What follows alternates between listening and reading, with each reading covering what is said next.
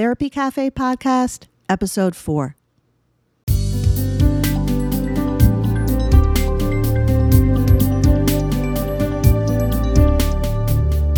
Hello, and welcome to the Therapy Cafe Podcast. I'm Kathleen Talent, and I'm a clinical psychologist. Allison Stenson and I are on a mission with this podcast to break down the stigma associated with mental health and to support you, the mental health professional and people working out there with those with mental health issues as you strive to make a difference in the lives of other people in your community too. We're focusing on a variety of different topics here that are affecting people's mental health. And really what we're doing is looking deeply at a particular topic. Our first topic is first responder mental wellness. And we're looking at it from a variety of vantage points.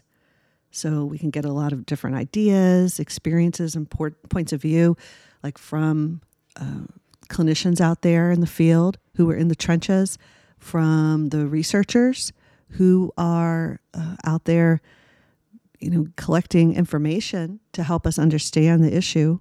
We're going to try to get them out of the academic institutions, at least for a little while, and talk to you, the clinician out there, to really apply the knowledge and the understanding.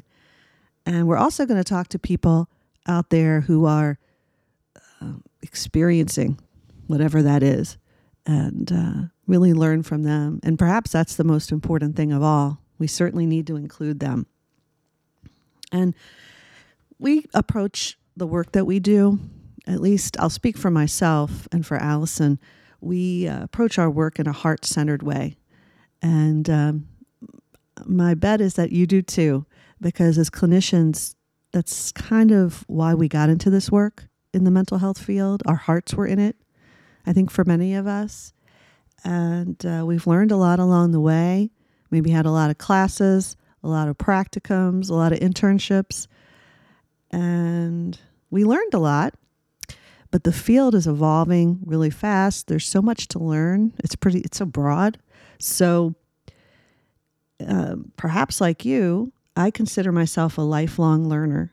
And I'm always looking for ways to learn and grow and make a difference to help people. There's so much information out there. So the goal here really is to get the opportunity to talk to people one-on-one, kind of pick their brains a little bit and find out ways to really help us do the work that we need to do and kind of hit the ground running. I was just talking this week with a wonderful colleague who's a licensed clinical social worker in Washington, D.C., and hopefully we'll be working together in the future. And then hopefully she'll be on the podcast as well. And we're talking about the types of learning that us in the mental health field sort of get exposed to. And we learn a lot from textbooks and from our classes as we're getting our training early on. And we get a lot out of that. We learn from our professors, from textbooks, etc. But when it comes to the application in real life, it's not going to happen in an orderly fashion in the real world necessarily. The real world doesn't often look like what they teach us in the textbook. So it's good to be able to follow up and complement what you're learning, what you have learned in a textbook, and really be able to accentuate that and to understand the issues and with more depth, often more depth to it. And that's really the mission of this podcast as a complement to that. So you learn all about theories, you learn about different topics, but when you're out there in the real world, really as a therapist and boots on the ground doing your work, you're kind of getting a taste of, it's like a living learning laboratory. You're learning every day. You learn from every client. I've learned from every client I've ever worked with. And you really never stop. And that helps you get better and better at what you do, I think, to have that attitude. So that's what we're striving to do here, is to take those topics, that information that you might have heard a little bit about and in classes or in textbooks, things like that, or in a CEU training, and be able to have some real informative talk with people out there who are doing the work in that topic or living the experience. So that's kind of what we're all about.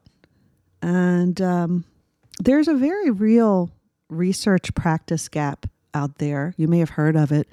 It's the idea that there's a lot of people out there doing research in the field of mental health, and they're doing a lot of good work, but it doesn't always get translated over to the clinician and the people who are in the applied settings. So that's kind of another aspect. It's connected to what we're doing, is to focus on a topic and connect the empirical research, all that stuff, in a real way, as real as we can, with what's really going on out there. And all along, we take an approach at the Therapy Cafe podcast of holistic wellness. So focusing on those positive aspects, positive psychology, mind, body, spirit wellness. So you'll hear us do that throughout as well, to the best of our ability anyway. So you'll find information about us in this podcast at www.thetherapycafe.com. In this episode, we're continuing to focus on first responder mental wellness. Let's get started. So I am thrilled today to have Sherry Martin as a guest for the Therapy Cafe podcast. Sherry serves as the National Director of Wellness Services for the Fraternal Order of Police. It's the largest representative organization of law enforcement officers in the United States, with over 355,000 members. A career police officer, Sherry has extensive experience in crisis negotiation and intervention, serving most of her law enforcement career as a patrol supervisor and lead crisis negotiator. She's formerly a member of the Charleston Police Department in South Carolina, where she achieved the rank of lieutenant. Sherry also has considerable academic achievements and qualifications, and is also a trained therapist. So welcome, Sherry. Thank you very much. Honor to have you here. Thank you. Glad to be here. Thanks. So can you, for starters, tell us a little bit about what you do as the National Director of Wellness Services? Absolutely. So, as you mentioned, the Fraternal Order of Police is the largest representative organization of sworn, active, and retired law enforcement in the world. We have both active and retired members of law enforcement among our membership. And the structure of our organization is such that we are member driven and member led. All of our executive board officers are elected by our members. We have state lodges in each state and then subordinate lodges. So it's kind of a structure where a local lodge may form around the police department or within a police department. And then they are overseen basically by a state lodge in each state. And then that state lodge has representatives on the national board as well. So we're completely member driven. Although I am an employee of the Fraternal Order of Police, I kind of think of myself as an employee of the 355,000 members. As you know, I affectionately refer to them as the 355,000, and that number is growing every day. A little bit of background about what the Fraternal Order of Police is. We started out, we're over 100 years old, and we started out as an organization for primarily labor representation of police officers. The founding members of the organization in Pennsylvania kind of realized that there was more power in numbers, and they organized with the idea that the power in their numbers would help them get better benefits and better working conditions for police officers. So we started out as basically a labor organization, but that's since evolved into a number of other things that we do for our membership. We, for some time, have had as another pillar of our organization legislative efforts. So we lobby state and national legislators for, about things that are important to police officers and the way that we do our job, the work that we do in our communities, and things that will make law enforcement a safer, and a better career for all involved.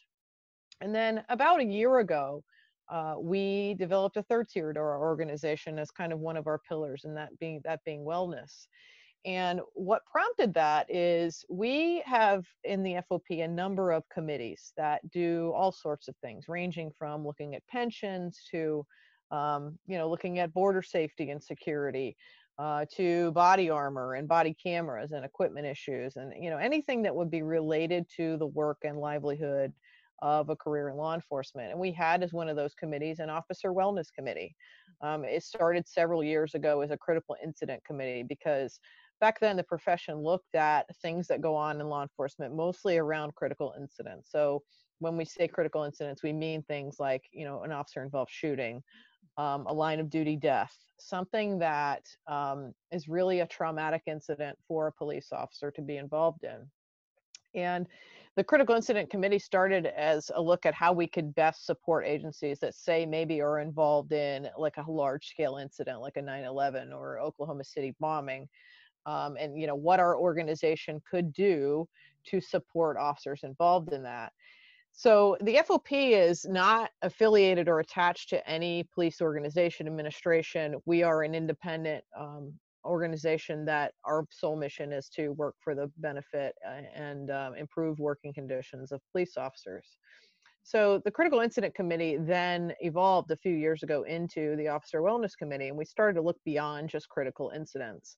In 2018, I was a member of that committee, still a working police officer, working full time as a police officer. And most of the members and leaders in the FOP are working police officers, or, some of them are retired leaders. Excuse me, some of our leaders are retired, but they do their duties in the FOP sort of as something extra that they do, beyond their career as a police officer. That was me at the time. I was a member of that committee.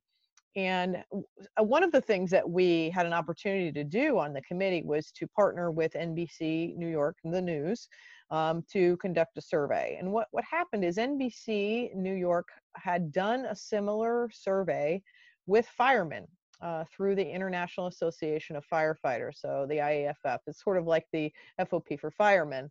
And they had had such a great response to that survey that they said, this team of journalists said, we really want to hear from police officers and hear about what kinds of things they're going through.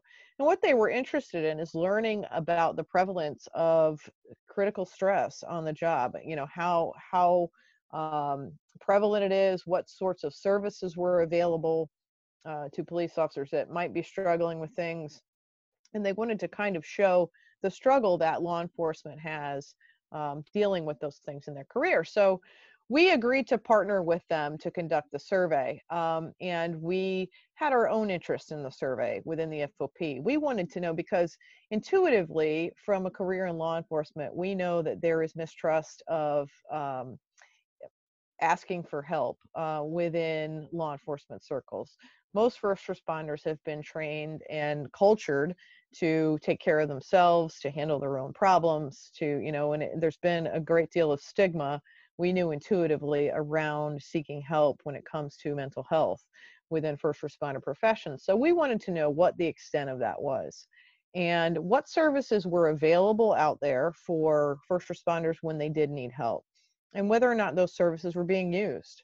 And if they weren't being used, why not? And if they weren't being used, what were our officers doing to cope with any struggles that they might be facing? So we learned a great deal from that survey.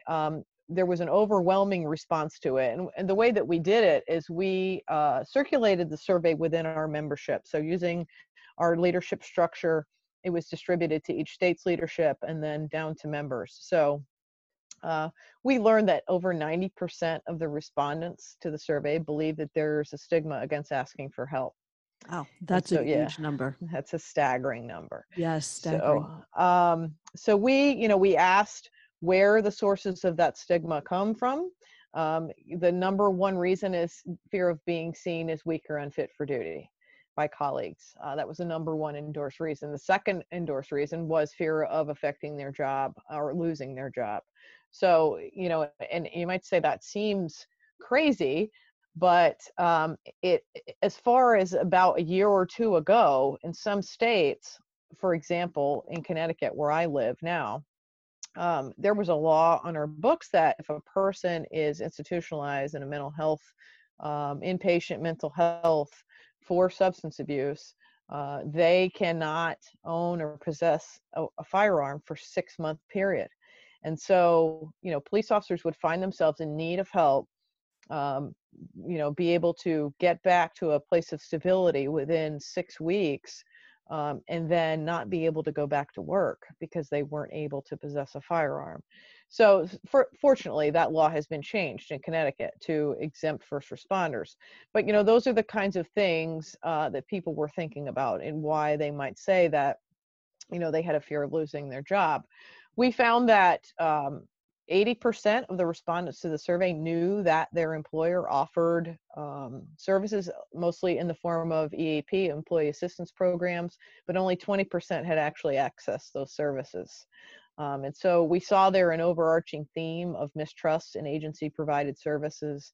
And, there were some concerns endorsed about counselors not understanding the work of a first responder, or being anecdotally, we heard stories of counselors being overwhelmed when conducting therapy with first responders about the things that they were hearing, and that actually having a detrimental effect instead of a positive effect. So with that data, armed with that data, we in the FOP decided to build some programs that would fill in the gaps, that would provide services and connections for officers where their agency either could not, had not, or there was mistrust in agency provided services. Because we are independent of any department administration, we felt like we were in a unique place to provide programs and services that would fill in those gaps that might have greater use by those officers.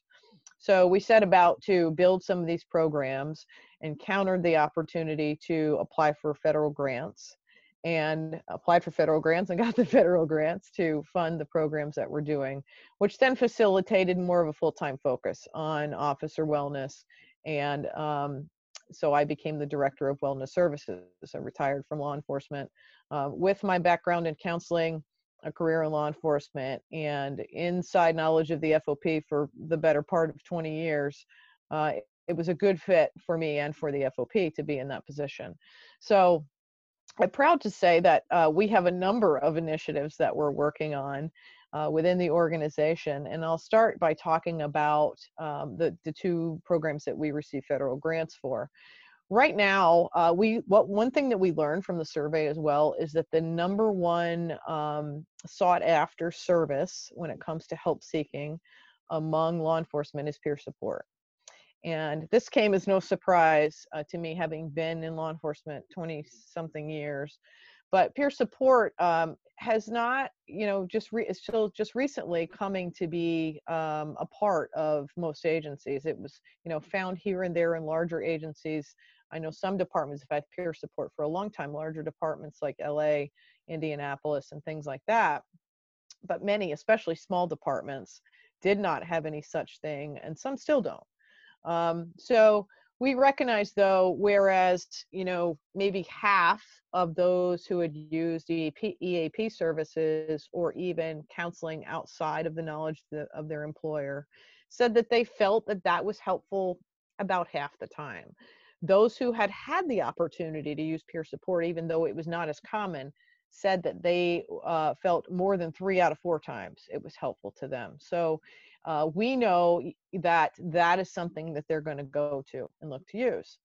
There is right now no standardized curriculum in law enforcement peer support.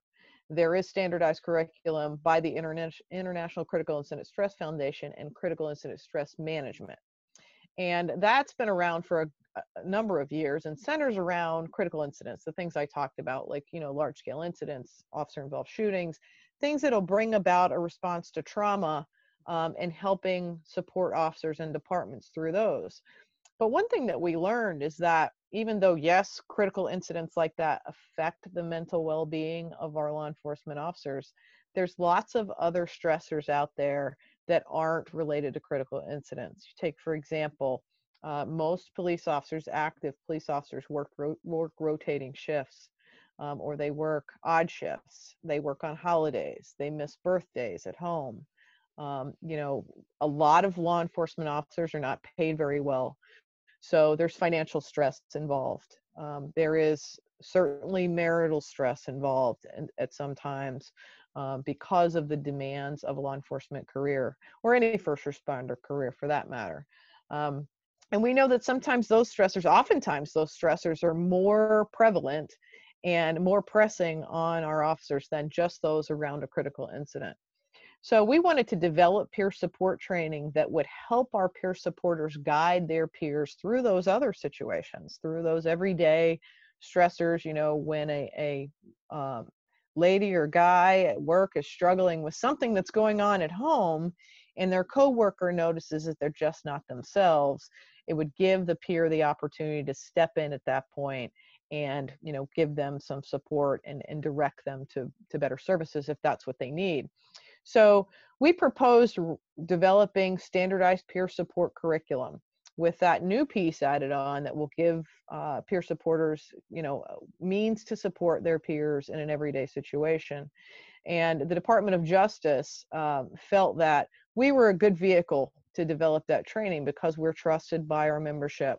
So in cooperation with the Community Order Policing Service section of the Department of Justice, we are developing that peer support curriculum for law enforcement. Now, it's going to be called Power in Peers, and we are actively in the development of that curriculum now and hope that it will be available in the next, hopefully in the next half a year.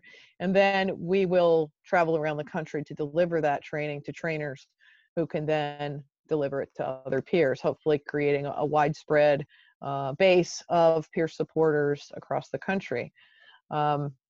What that's going to naturally do is create a network of trained peer supporters across the country. So we learned that even with the stigma that still persists among law enforcement, we learned that even peer support sometimes is not used. And I'll give you an example.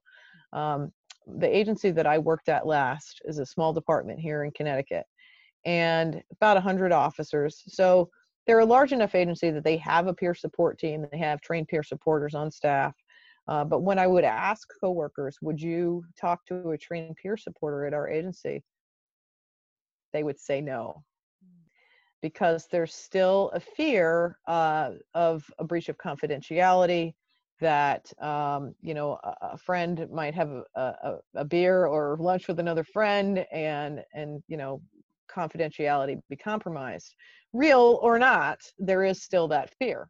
Mm-hmm. So we, through the training of peer supporters around the country, hope to develop a national network of trained peer supporters so that one peer who is in need, say in Connecticut, can call a peer in Colorado or California or Utah, and they'll be able to get a trained and listening ear on the other end, who will understand what they're going through and be able to offer support.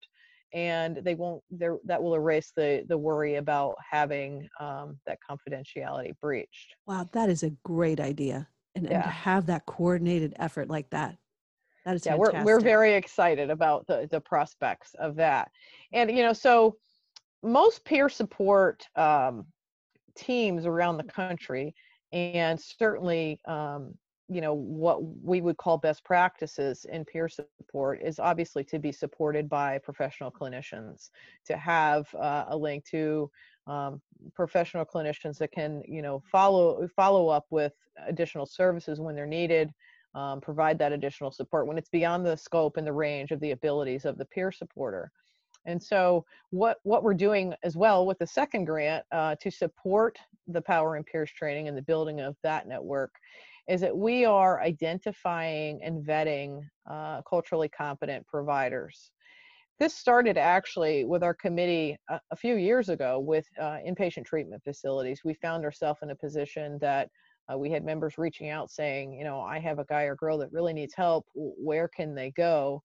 And we started looking at inpatient treatment facilities that have specialized programs and working with first responders, and identified some. We have 4 now that we have memorandums of understanding with. And what our vetting process involves at least as far as treatment facilities, is actually going to the facility, members of our committee, touring the facility, looking at their first responder program, the content of it, speaking with clients within the facility, and learning about their experiences there to make sure that it's, it's one, specialized, that it's on par with what we know is competent clinical practice, and making sure that there's staff there that understands the unique needs and careers of first responders. And then when we form a partnership with those facilities, we then have a recommendation or two or three, or in this case four at this point, to recommend to our members. What we will be doing is vetting and approving individual clinicians, whether it's police psychologists, counselors, therapists. We are looking even at other wellness products right now. Kind of the new thing is that there are a number of smartphone apps that have wellness related content on them that's specific to law enforcement and not specific to law enforcement, honestly. And these smartphone apps, some of them are quite good. They offer a range of things right at the officer's fingertips. They can go in and go through a meditation session.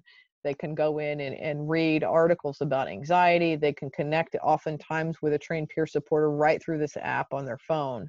And so we as a committee are taking a look at all of these things. And what we're doing is we are compiling what we're calling the Approved Provider Bulletin. So the APB, as it's going to be called. And that will serve as a backup to, and in tandem with, the peer support network. So we will publish the Approved Provider Bulletin on our FOP website. And what that will do is it will enable an officer anywhere to go into the website, find resources in their area, or if they're that trained peer on the other end of the phone, to go in and help the peer that they're helping to find services within their area. One way that we are identifying the practitioners and programs that go into this directory is through our own membership. So we are going to our state leaders, to our local FOP leaders, and saying, you know your community better than Sherry Martin does, who's one person in one state. Who have you worked with as a clinician in your area that is good, that has helped your members, that is competent already, that you could recommend to us, to recommend to other members who might be in another part of your state who may not know what's out there for them. And so we are going to build the APB from the inside out, if you will. Obviously, we are looking at other places too, liaising with other law enforcement groups, agencies that are out there that have established peer support and wellness programs, and including those clinicians. And as that clinician network grows, it will just build and grow as competent clinicians know other competent clinicians, and if we'll be able to build that and provide a range of resources. Wow. So that's fantastic. Another fantastic idea. You all are doing so much. What would it take for a clinician to get on that Approved Provider Bulletin? What are you looking for? Yeah, that's a great question. There's a few things that we're looking for. I get the question sometimes, is it necessary for the clinician to have been a first responder themselves? And the answer is no. We do have a few police psychologists that work with us on our committee who have in fact been police officers themselves and are now professional practicing psychologists or therapists. And they kind of have guided us through the vetting criteria, for looking at therapists. Obviously, with a background in counseling myself, I have some knowledge. The folks on my committee are also very well versed in crisis and what to look for in counseling. So we look for a clinician who has taken some steps to familiarize themselves with the culture. I think the culture of law enforcement is probably the biggest thing when it comes to working with first responders, and understanding that culture is absolutely key if you're going to be working with first responders. As I have said before, there's been a culture of suck it up, kind of, suck it up and get back out there. Don't bring your problems to work. Anything that's going on in your life should not affect your work. What's going on at your work should not affect other parts of your life. That's kind of been the culture for many, many, many years. And obviously, that's detrimental to a person's mental health.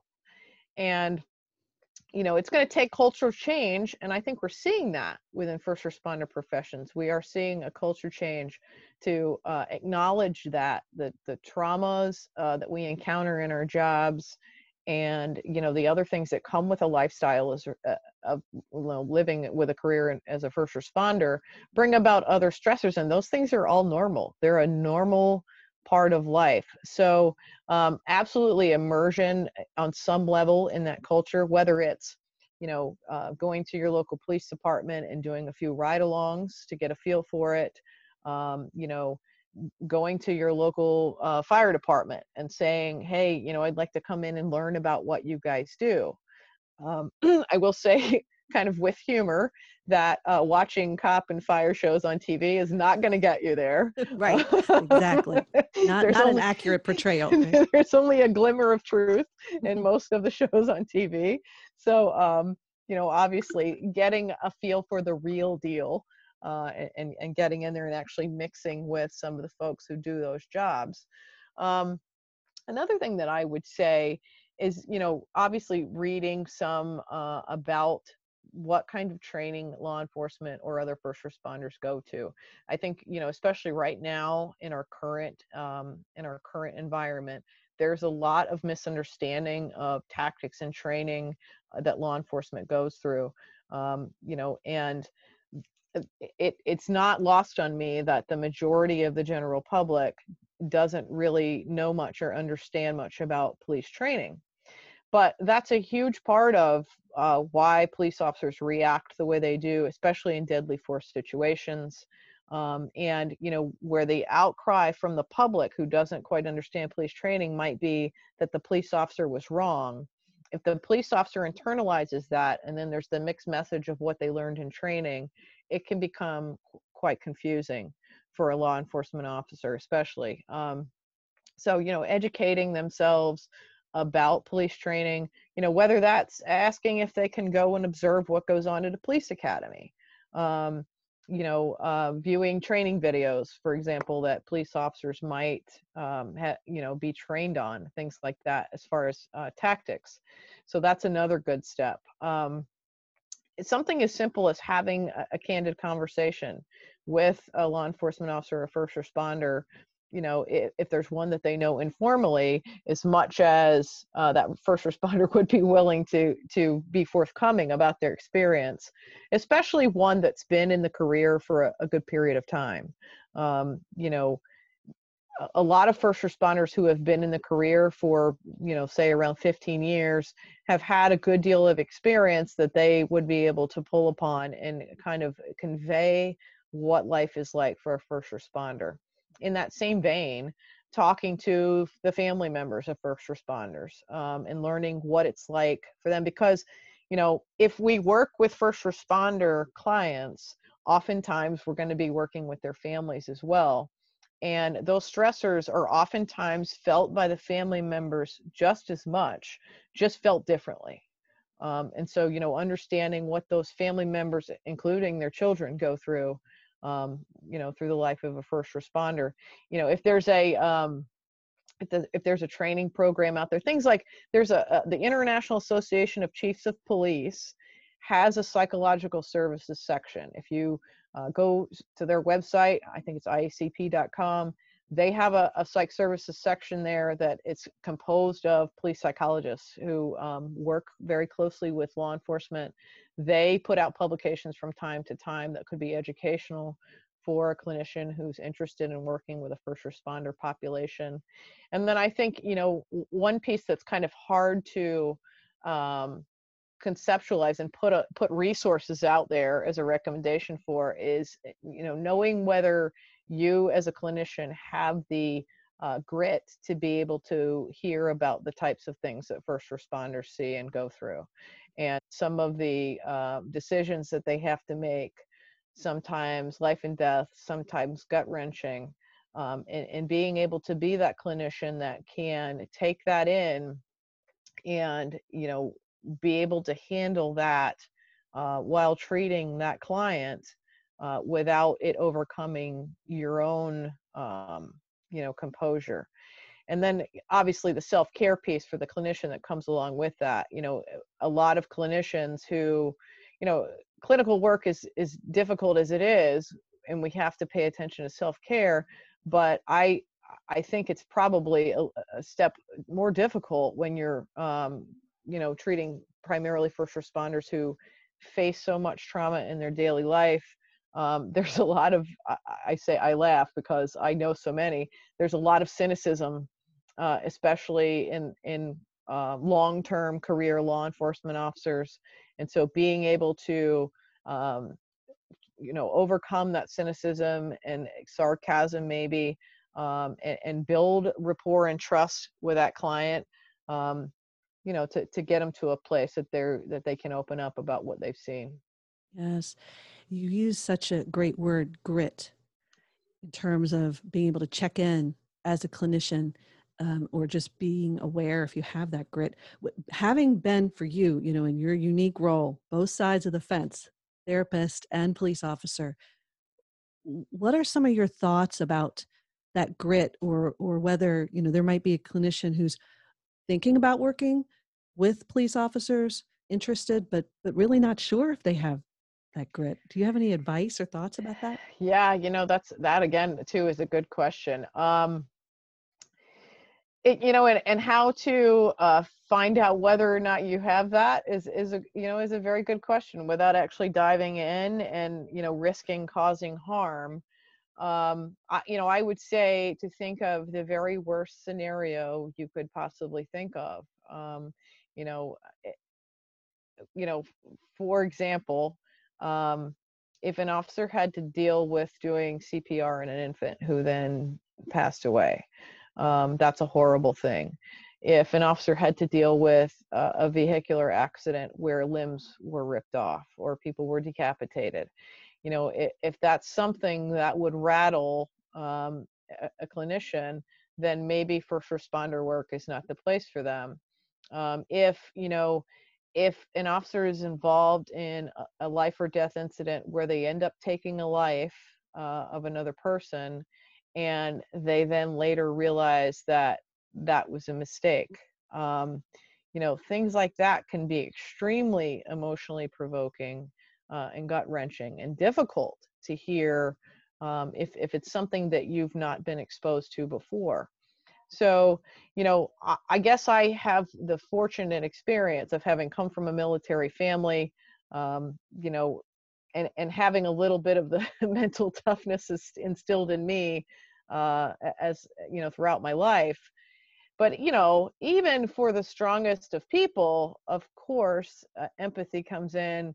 At times, you are going to express emotion. I think the key for clinicians is to be able to be a source of, stability for that first responder, to be able to bring them back, to be able to, for the clinician to be able to maintain their own composure enough within a session, even if there's nothing wrong with showing emotion and empathy as an officer works through a problem in therapy. But being able to work with that uh, first responder client to bring them back to a place of stability where you can start to actually do the clinical work.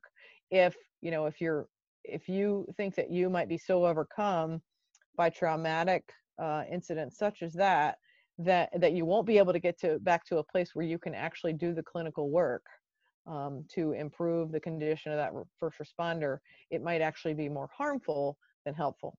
Mhm. Absolutely. You raise so many important issues, and it sounds like clinician self-awareness all through the process.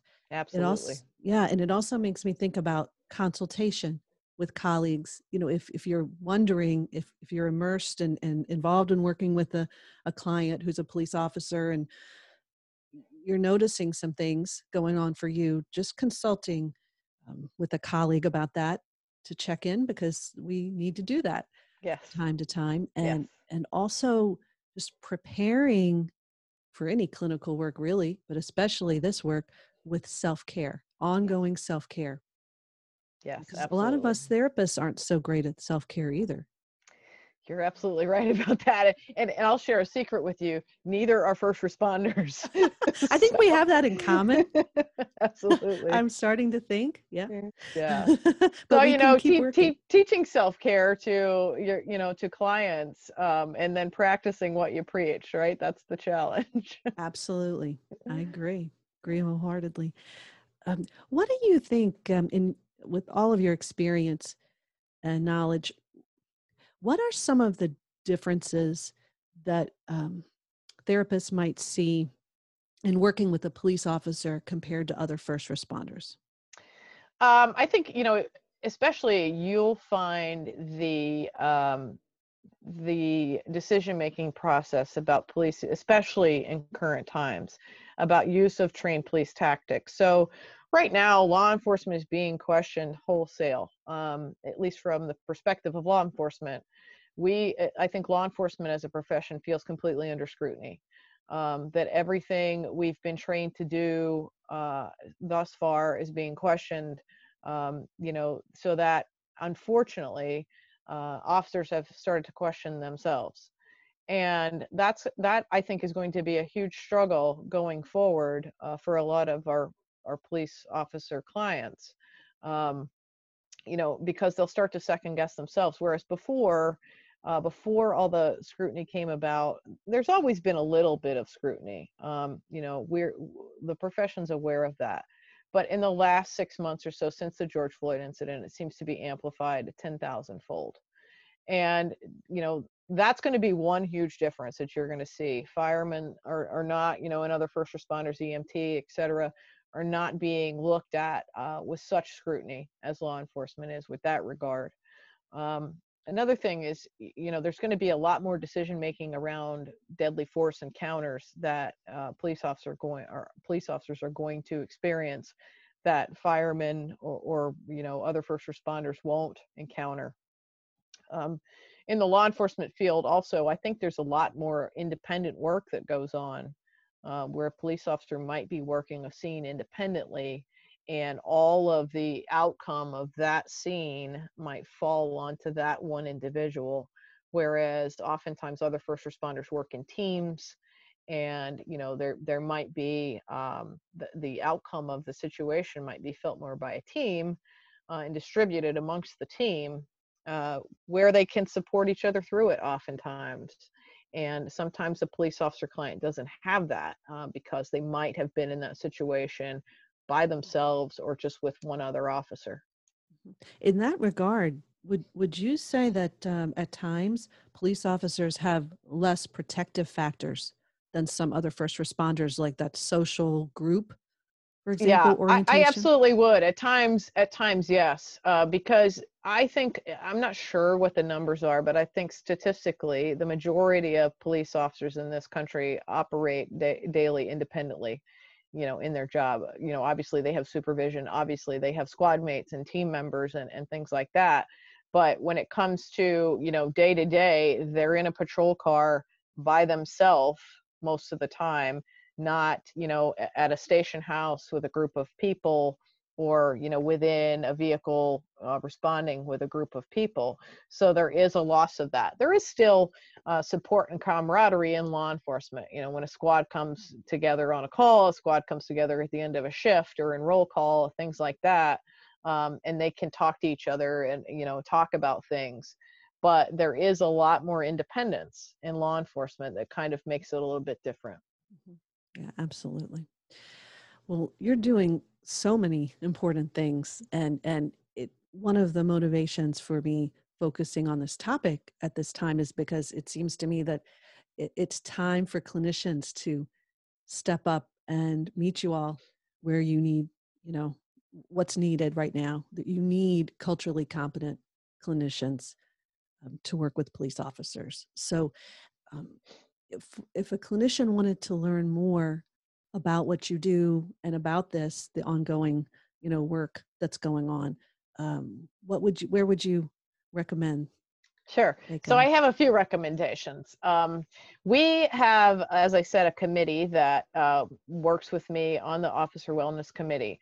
We're always available for, conversations if I feel confident every member of my committee would be willing to sit down with a clinician and talk about, the dirt and grit about what it's like to actually get in there and do the job. And everybody that's on the committee is an experienced police officer with at least 10 years or more on the job. So any one of us would be willing to do that. Our email, I'll shout it out right quick, is officerwellness@fop.net. So clinicians could reach out to us there. As I mentioned before, the IACP Psych Services section has a good bit of information that is available to clinicians who are interested in learning more about working with law enforcement. A lot of the clinicians, as police psychologists that are in the psychological service section of the IACP, it's International Association of Chiefs of Police, are those that do fit for duty evaluations and pre-employment, but they are starting to work to provide training to clinicians who are seeking to become more culturally competent. And then finally, the FOP had our very first, what we call our Officer Wellness Summit. It's a training event for members of our organization. It was in January. We are looking forward to our second coming up in February, COVID willing. It's going to be held in Nashville, February 8th and 9th. And through that Officer Wellness Summit, we provide members of our organization with a range of training on wellness topics. So everything from panel discussions about peer support and how to set up a peer support program, to speaking about family wellness, to spiritual component of wellness. And this, and coming up in 2021, immediately preceding that Officer Wellness Summit, we are trying to organize a wellness professionals forum. So what that event will be, it will provide some education about what the FOP is doing as far as setting up our wellness programs. It will provide some education about working with first responder clients, and that instruction will be provided by one of our police psychologists who works with us on our committee. She is formerly a police officer herself. Her name is Dr. Stephanie Kahn, and she's also got a book on police resilience. She's a practicing therapist in Portland, Oregon area. Fantastic resource that can speak a lot to the intersection between clinical work and law enforcement, because she's been both and comes from a family of first responders. So she is very knowledgeable about that topic, and we rely on her a lot for her expertise as well. And then, conversations with folks like her. There's another clinician out there, police psychologist, Dr. Tom Coughlin. He's in the New York area and formerly worked with NYPD. He's a retired NYPD officer who's now a full-time police psychologist treating clinician, seeking out folks like that who are doing both, who have that range already of expertise and can speak to what it's like to actually work with first responder clients. So the professionals forum that the FOP is putting together is going to provide not only that training, not only an overarching picture of what the FOP is doing, but also opportunities to network with other clinicians that are interested in doing this work, that are already doing this work, so that they can connect and go forward in learning together. Oh, that's fantastic. I will include those links and information in the show notes, so Great. that others can access that. Fantastic. Well, Sherry, wow, there's so much going on, and this is so important at this time in particular. So work you're doing is just fantastic. And one last question: what is sort of a take-home message that you would give for therapists, either new therapists or experienced therapists who might be interested in working with police officers? The key is trust.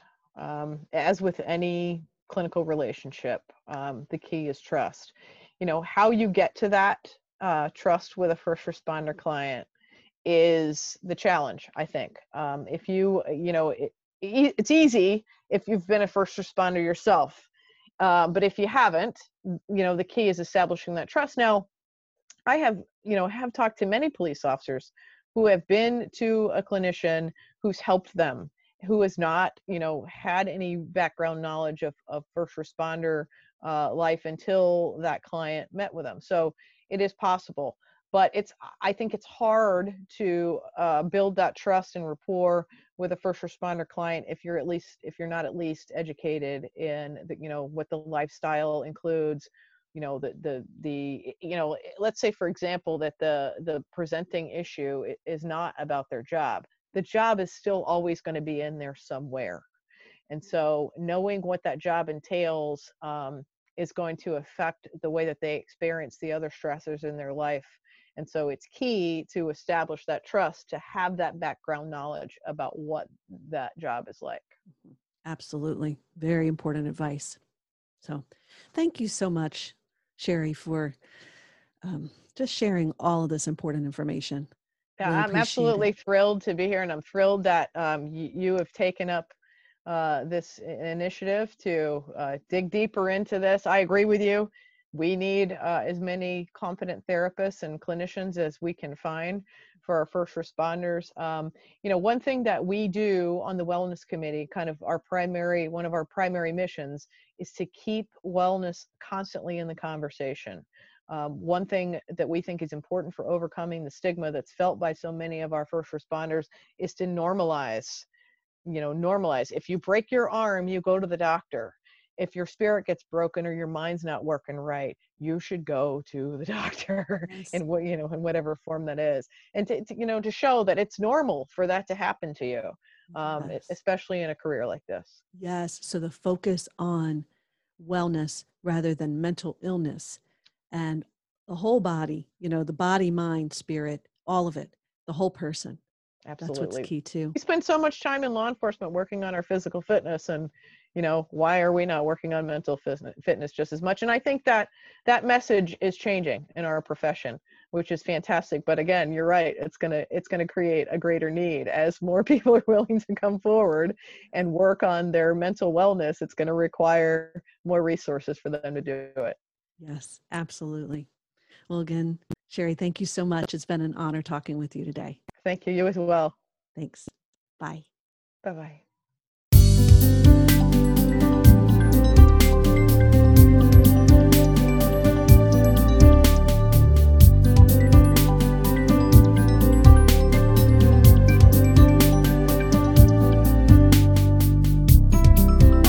Make sure you check out the show notes about Terry at www.thetherapycafe.com.